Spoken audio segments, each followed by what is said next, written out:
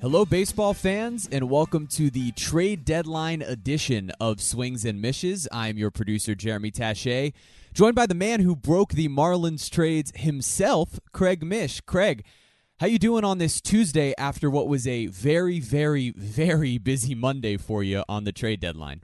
Always a really busy day, always a day where I know that when I check my phone on Sunday night after the week and I see how much time I've been on it, it's going to make me feel really bad about myself. Just the amount of time that I've been texting and calling and speaking to people. And that was really the entire day yesterday. And it certainly, I didn't believe it was going to start off that way, given what I was told in the morning. But certainly, Jeremy, as everybody knows by now, it became another active deadline for the Marlins for the second straight year. Yeah, and you were active from early in the day. If you guys check on Twitter, I tweeted out our conversation yesterday at like 12 o'clock. You were letting me know about Starlin Marte. So let's start there. The first trade that the Marlins made was for Starling Marte. He's batting .311 with a couple of homers, a .827 OPS for Arizona. He's a two-time Gold Glover. In exchange, the Marlins traded away Caleb Smith, Humberto Mejia, and low-level prospect Julio Frias. What are your thoughts on that first trade for the Miami Marlins, Craig? Yeah, I think it's important to note that normally trades don't just happen out of nowhere. There is familiarity, there are discussions, and I think, and let's talk about from Arizona's perspective first. There's a couple of things in play. The first is clearly they had made the decision probably, I would say, Saturday, that they were going to start being sellers. And I thought that once you started seeing some of the national reporters mention that could happen, I think that's when things started getting a little more heated up. And so you are right. On Monday around noon was when, maybe a little bit after that, was when I first started to get an inkling that this could actually happen. And so I wanted to be really careful with it because, again, sometimes you don't know what's real or what's not. And when I report, if I hear it from one person, it gets my attention. But when I hear it from another, and it's sort of what we would call like double sourcing, then I know at that point it is legitimate. So as the day went on, and after I texted you, then John Heyman of MLB Network mentioned it, and then at that point I knew that this was not only real, but there was a real chance of it happening, because if we were still getting into the later part of the day with discussions being open, then there was a chance of that. And so that's how the reporting went for me on that end. And then just before, I forget what time it was, but later in the day, I had got the word that the deal was very close to done and was going to get done. But I said it was close because I don't want to say something that's not. You never know. So, look, what do I think about the deal? Starling Marte is an all-star. He's a Gold Glove Award winner. He's very consistent. He gives you quality at-bats, and that's going to be super important. I think that's really why the Marlins go into these funks and these slumps, because offensively, while they do have a few good quality hitters on the team, there's a lot of youth. And when you're mixing in Monte Harrison and Lewis Brinson and Jesus Sanchez and Lewin Diaz, they have almost no plate appearances at the big league level outside of Brinson. So you're going to expect a lot of struggles. Now, when you're talking about having two guys in the lineup like that, pitchers can attack you that way. They know you're going to reach outside of the zone, and it's an unbelievable scouting by every team now. They have film. They know exactly how to go after you. And so I think that was key. And I think that is a signal that Starling Marte is going to be the center fielder of 2020. He's going to be the center fielder of 2021. Right. And he could bat right at the top of the order. And he'll sort of be, I guess, what I thought VR would be, which is a table setter, a guy that will get on base, steal bases, and give you, I think, more of a patient approach, more quality at bats, although he does strike out. We understand that, but everybody does really in the big league. So I thought it was a very big get and a big signal, I think, for not just this year, but I think the signal more for 2021, where I think they'll even surround Marte with somebody else potentially in right field as well. So that's where we stand with that. They gave up Caleb Smith, who Miami got from New York for virtually nothing, and they've turned him now into Starling Marte, so you certainly have to applaud that. I'm a big Caleb Smith fan, and I think that he's going to do really good things in Arizona. I think it's a great get for them, and more of a get for them for 2021. I watched Mike Hazen their general manager. I watched his Zoom. I believe it was last night. It was like 45 minutes. I watched it, and the Diamondbacks are prepping for 2021. That's a great organization, and right now, the Marlins and Diamondbacks have really good relationships at the moment. This is the second straight year that they've done deals at the deadline. So I'm a big fan of Arizona as well, and a big fan of what they're doing. They got Gallen. Clearly, Gallen looks like he's an ace in baseball. He's been fantastic. So the other player in the deal was Humberto Mejia.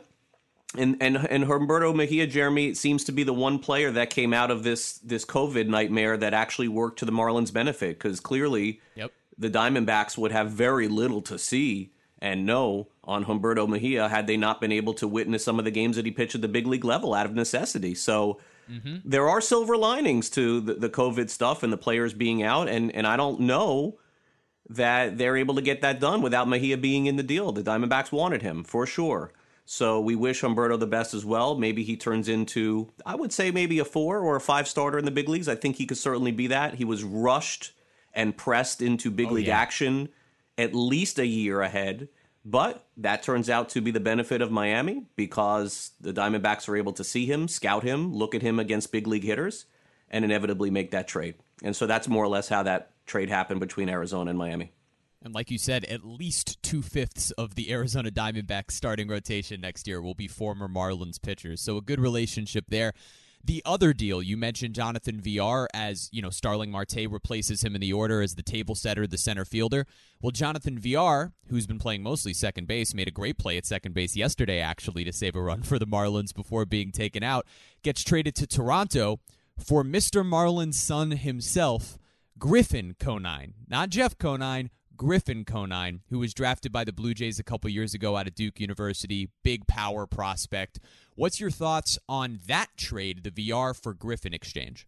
Yeah, really, really interesting deal there. And again, early in the day, I had gotten... First of all, I want to backtrack here. In the morning, I wasn't aware of anything really happening. So I got to be transparent about that. I was unaware. As the day started to go on, and then when Ken Rosenthal sort of tipped off on VR being interested, the Blue Jays potentially being interested in VR, then, of course, just like I would tip them off, I mean, that's honestly the way that it works. Right. In this case, they tipped me off. So by saying that, I was aware at that point, after asking some questions, that there was no doubt that Jonathan VR was going to be traded by 4 o'clock Eastern. So why did they do that? Why did they acquire Jonathan VR in the offseason and then flip him now when they're in arguably a pennant race? And I think that those are fair questions to ask. Now, about a week ago or 2 weeks ago, I asked Don Mattingly on one of the Zoom calls about VR and just the way that he plays, and that if you look at the back of Jonathan VR's baseball card, you're going to see a great player. I mean, you're going to see things that very few baseball guys at baseball do. You're going to see a player that is worth 4 or 5 wins in terms of WAR. So what was the deal? So what was the difference between the VR on the back of the baseball card versus the VR that played for the Marlins? Well, I think it's different. When you see a player play every day, it's a lot different than just watching a highlight. And that's not to say that the Marlins didn't advance scout VR last year. That's definitely not the case. But there's not as much familiarity with a player that you can have outside of just simply asking questions and understanding who the player is.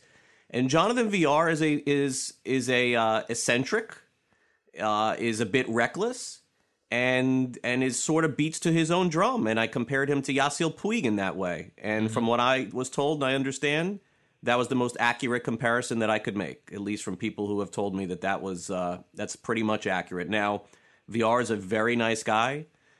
He is always answering questions to the media, maybe even more than he should. He's very honest to a fault. He definitely has passion for the game, and he definitely plays the game hard. But I don't think that the way that he plays suits the way the Marlins want to play, where he's more of a player that's, I would say, an individual player. He is going to do what he wants to do. And that doesn't make him bad. There are players like that in the league that are going to steal every time, that are going to swing at the first pitch. These players exist. And some of them have a lot of success playing that way.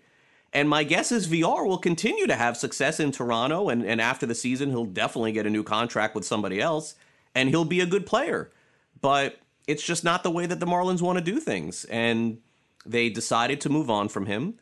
And I thought it was an amazing gesture by the club to let him and Humberto Mejia fly back on their plane from New York to Miami, where VR faces off against the Marlins when he is on the Toronto Blue Jays. So that's a part of it, because it is a pen and chase, and VR is going to give you, for the most part, quality at bats. He's going to do that. He's a quality hitter. So losing that, who are you replacing him with? Well, you're sort of replacing him with Starling Marte. So that was kind of the swap there, as far as a quality at bat guy with speed that could change the game. That's who Marte is. The other thing that I reported yesterday is that Isan Diaz is in Jupiter and he's waiting to be approved to return. That's certainly a good sign. Diaz has had a very, I would say, exciting start to his career, a tough finish to the beginning of his career last year, and then looked so good in the early part of this season that they are super excited to get Isan Diaz back. So that's a big part of the equation.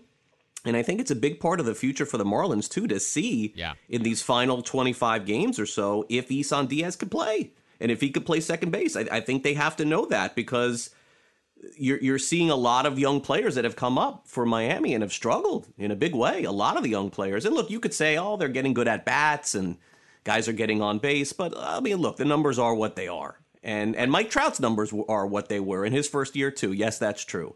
But if you're chasing a postseason berth, you cannot live with Harrison striking out 60% of the time. You cannot live with Jesus Sanchez once every 4 times up walking and saying he had a good at-bat. That's what development is. And Don Mattingly has said this is not a development year. So with Cooper coming back, I think that solves one problem. Harold Ramirez coming back soon, I think that solves another. You're getting more quality at-bats there. Hopefully the young guys that I just mentioned can get more minor league seasoning time. But I think the signal for me also was the fact that with Marte now in center field, it sort of signals the end for anybody else who potentially could have played center field over the next 2 years. Counting on Sierra to play every day in center, that's gone. Counting on Lewis Brinson, regardless of how he's looked over the last week or two in center field, gone. And Marte's now the guy in center. Dickerson is the guy in left. And I think next year, J.J. Bleday will be the guy in right, would be my guess. Oh, boy. So that's how that went down. And in terms of Griffin Conine is somebody who the Marlins, of course, wanted because of the background of playing at Duke and being the son of Jeff Conine. And I know previously there was a little bit of a strained relationship with Jeff Conine and the new ownership group, just because of the way things happen. But I talked to Jeff last year when he was at the ballpark, and he seemed to be at least more enthusiastic about being able to be part of this. And I think he needs to be. And so this is a huge move to make that happen, too, I would think, with having Griffin Conine on the squad. Now, in terms of Conine's ability, I think there's still a huge TBD on that. I know what his numbers are, but he did have a bump on the road for sure, getting popped for PEDs. He was out for a period of time there. And the Marlins still are basically taking a shot here. And he's a top 20 prospect in the Jays system. The key is this. The Marlins essentially traded nothing for Jonathan VR. And for Jonathan VR, they're getting back a top 20 prospect on a Major League Baseball club. Regardless of what his name is. That's what happened here. It's a win. It's a win. So I mean, that's all it is. I mean, it has to be. They just basically traded one asset for another to improve their farm system. Well done. I thought Mike Hill did a great job. I thought that with the players coming back, along with the trades that they made, there isn't a lot to look at, to question. We thought perhaps the same thing last year. Zach Gallen has clearly outperformed. I mean, the Marlins can tell me one thing. Zach Gallen has outperformed what they thought he would be. I mean, that from based on what I was told thus far, they are wrong. I mean, that's point blank. Thus far, they are wrong. Now, that's not to say that Jazz Chisholm may not come up and be an all-star. Could very well happen. Right. But based on the information that I was given about Zach Gallen, they are wrong on Zach Gallen thus far. Zach Gallen looks like he could be a star. But again, when you're reshaping and reforming an organization and when you're light on certain things, you have to make those sacrifices. That was the one that they made last year. This one is Caleb Smith. We'll follow Caleb Smith's career, as you should. When you make a trade, you have to see the outcome of all the players that are involved. And the Marlins come out of this heading into a series in Toronto with an all-star player in center field and with a few more players who seem to be heating up at the plate. You know, you have Griffin Conine that you brought in. You have Starling Marte that you brought in. Were there any other moves that were on the table for the Marlins? Before we do get to the baseball that's actually about to happen tonight, were there any other moves that came close to happening for the Marlins? Yeah, there were. Relief pitching was a big priority, I would say, going in. But the asking price on a lot of the players was just way too high.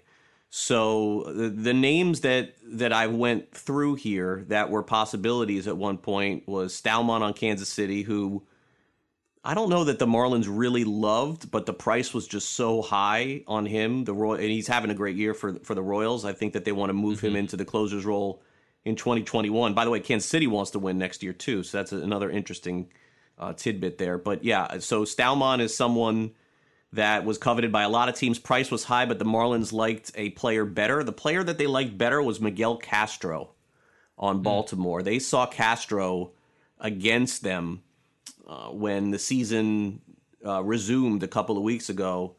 And I know that the Orioles vice president, general manager Mike Elias, loved Castro too.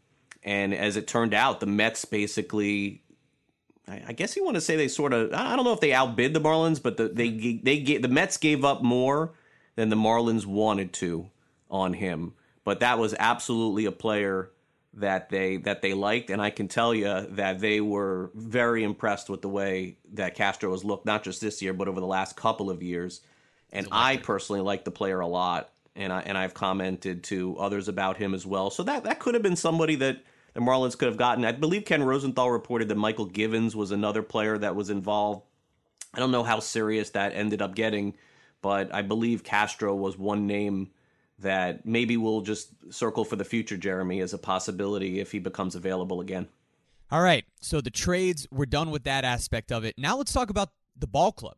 They're 15-15. They're technically sitting in playoff position halfway through the season. It's what they talked about at the beginning. You're in first place on August 1st. Here we are on September 1st, and the Marlins are still in playoff position. They've got 2 upcoming with Toronto, 3 with Tampa, 3 with Atlanta, and then 7 with Philly, who's sitting right there with them.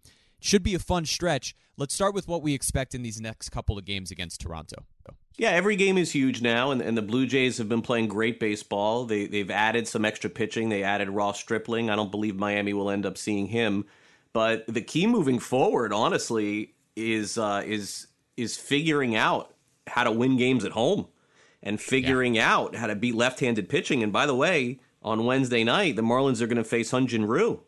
And the Braves acquired Tommy Malone. You may laugh at that, but they just cannot, for whatever reason, master these left-handed pitchers. So that's something to watch moving forward. I think if they get that straight, I think there's a chance that they could really make a run at this thing. But until that, the book is out now on the Marlins. The Rays pushed back Tyler Glasnow because they wanted another left-hander going against the Marlins. They faced 3 straight lefties, and the Rays are intelligent in terms of the way they do business. So that's going to be something to watch. But for me, the other thing that I believe is going to happen, and I've said this now for a couple of years, and I really think you're going to see it in the last 30 games, is Garrett Cooper, I think, is really in store for something special here in the final month. Garrett Cooper has had issues staying on the field, but I think a lot of those were really unlucky with him getting hit. And again, in talking to people, I think he was not given a fair shake. I think he's playing a little bit with a chip on his shoulder. I think that maybe there's part of him, and if you go back to spring training, I interviewed him. I think that there's a part of him that's really playing like, you know what, I'm going to show who I am and what I can do. I believe that that's part of this. And in addition to that, from what I was told, in Jupiter, when they had the restart, he was the best hitter on the field, and it wasn't close. So all of those things combined, maybe we shouldn't be that surprised, but do the Marlins have a bona fide 40 home run hitter over a full season in Cooper, because I don't see anybody else on that club that is. So I'm going to keep a close eye on this for the last 30 days, because he in the last week has looked like he is really ready. And he had a big home run against the Mets to win that game on Monday. So that's what I'm looking forward to. I'm also looking forward to seeing these young Blue Jays. I think the Marlins and Blue Jays are kind of along the same path. I believe they're both built to win in 2021, and they're kind of going for it this year a little bit too. And it wouldn't be surprised to see both teams in the postseason next year as well. So looking forward to this series. Of course, Jeremy, the Marlins go back on the road after that, where they play great. So they'll continue. I'm sure they'll continue to do that for whatever reason. They seem to just get it on the road. But in closing, a fun deadline, another fun deadline for me. And I thank everybody for listening, as always, to the podcast and supporting me on social media for all the work that I do. And I made a comment yesterday afterward that what I do, and Jeremy, what you do, it's very hard to do. It is not easy to get news and break trades and get information. You have to build a lot of trust, and you have to really understand that people are people. You have to get to know people. You have to get to understand people. You have to really gain people's trust and admiration. And I'm very fortunate to be in the position to be able to do that and be mentioned among all of the other people that do this and do this for a living. And I feel very fortunate and honestly, I feel honored to be credentialed by the Marlins. I mean, without my ability to be able to cover baseball and cover the Marlins, this is what I want to do. This is what I am passionate about. And if someone is listening out there and you are passionate about something, it doesn't have to be baseball, it doesn't have to be reporting, it can be anything. It is never too late to start trying to accomplish that goal. What are you waiting for? I understand it's a very difficult time for everyone, given the nature of what's happened, but you can change your future by starting something today. And a few years ago, I decided, on top of working for Sports Grid and SiriusXM, that this was something that I felt like I could be good at. And the reward, as you can see, is here. So it doesn't matter who you are, how old you are, because I am nobody would consider me a young guy at this stage after being in media for 20, 25 years. Start now, and you'll see a reward. Whatever you do in life, your future is wide open. Amen. Craig, you deserve the praise that you've been getting.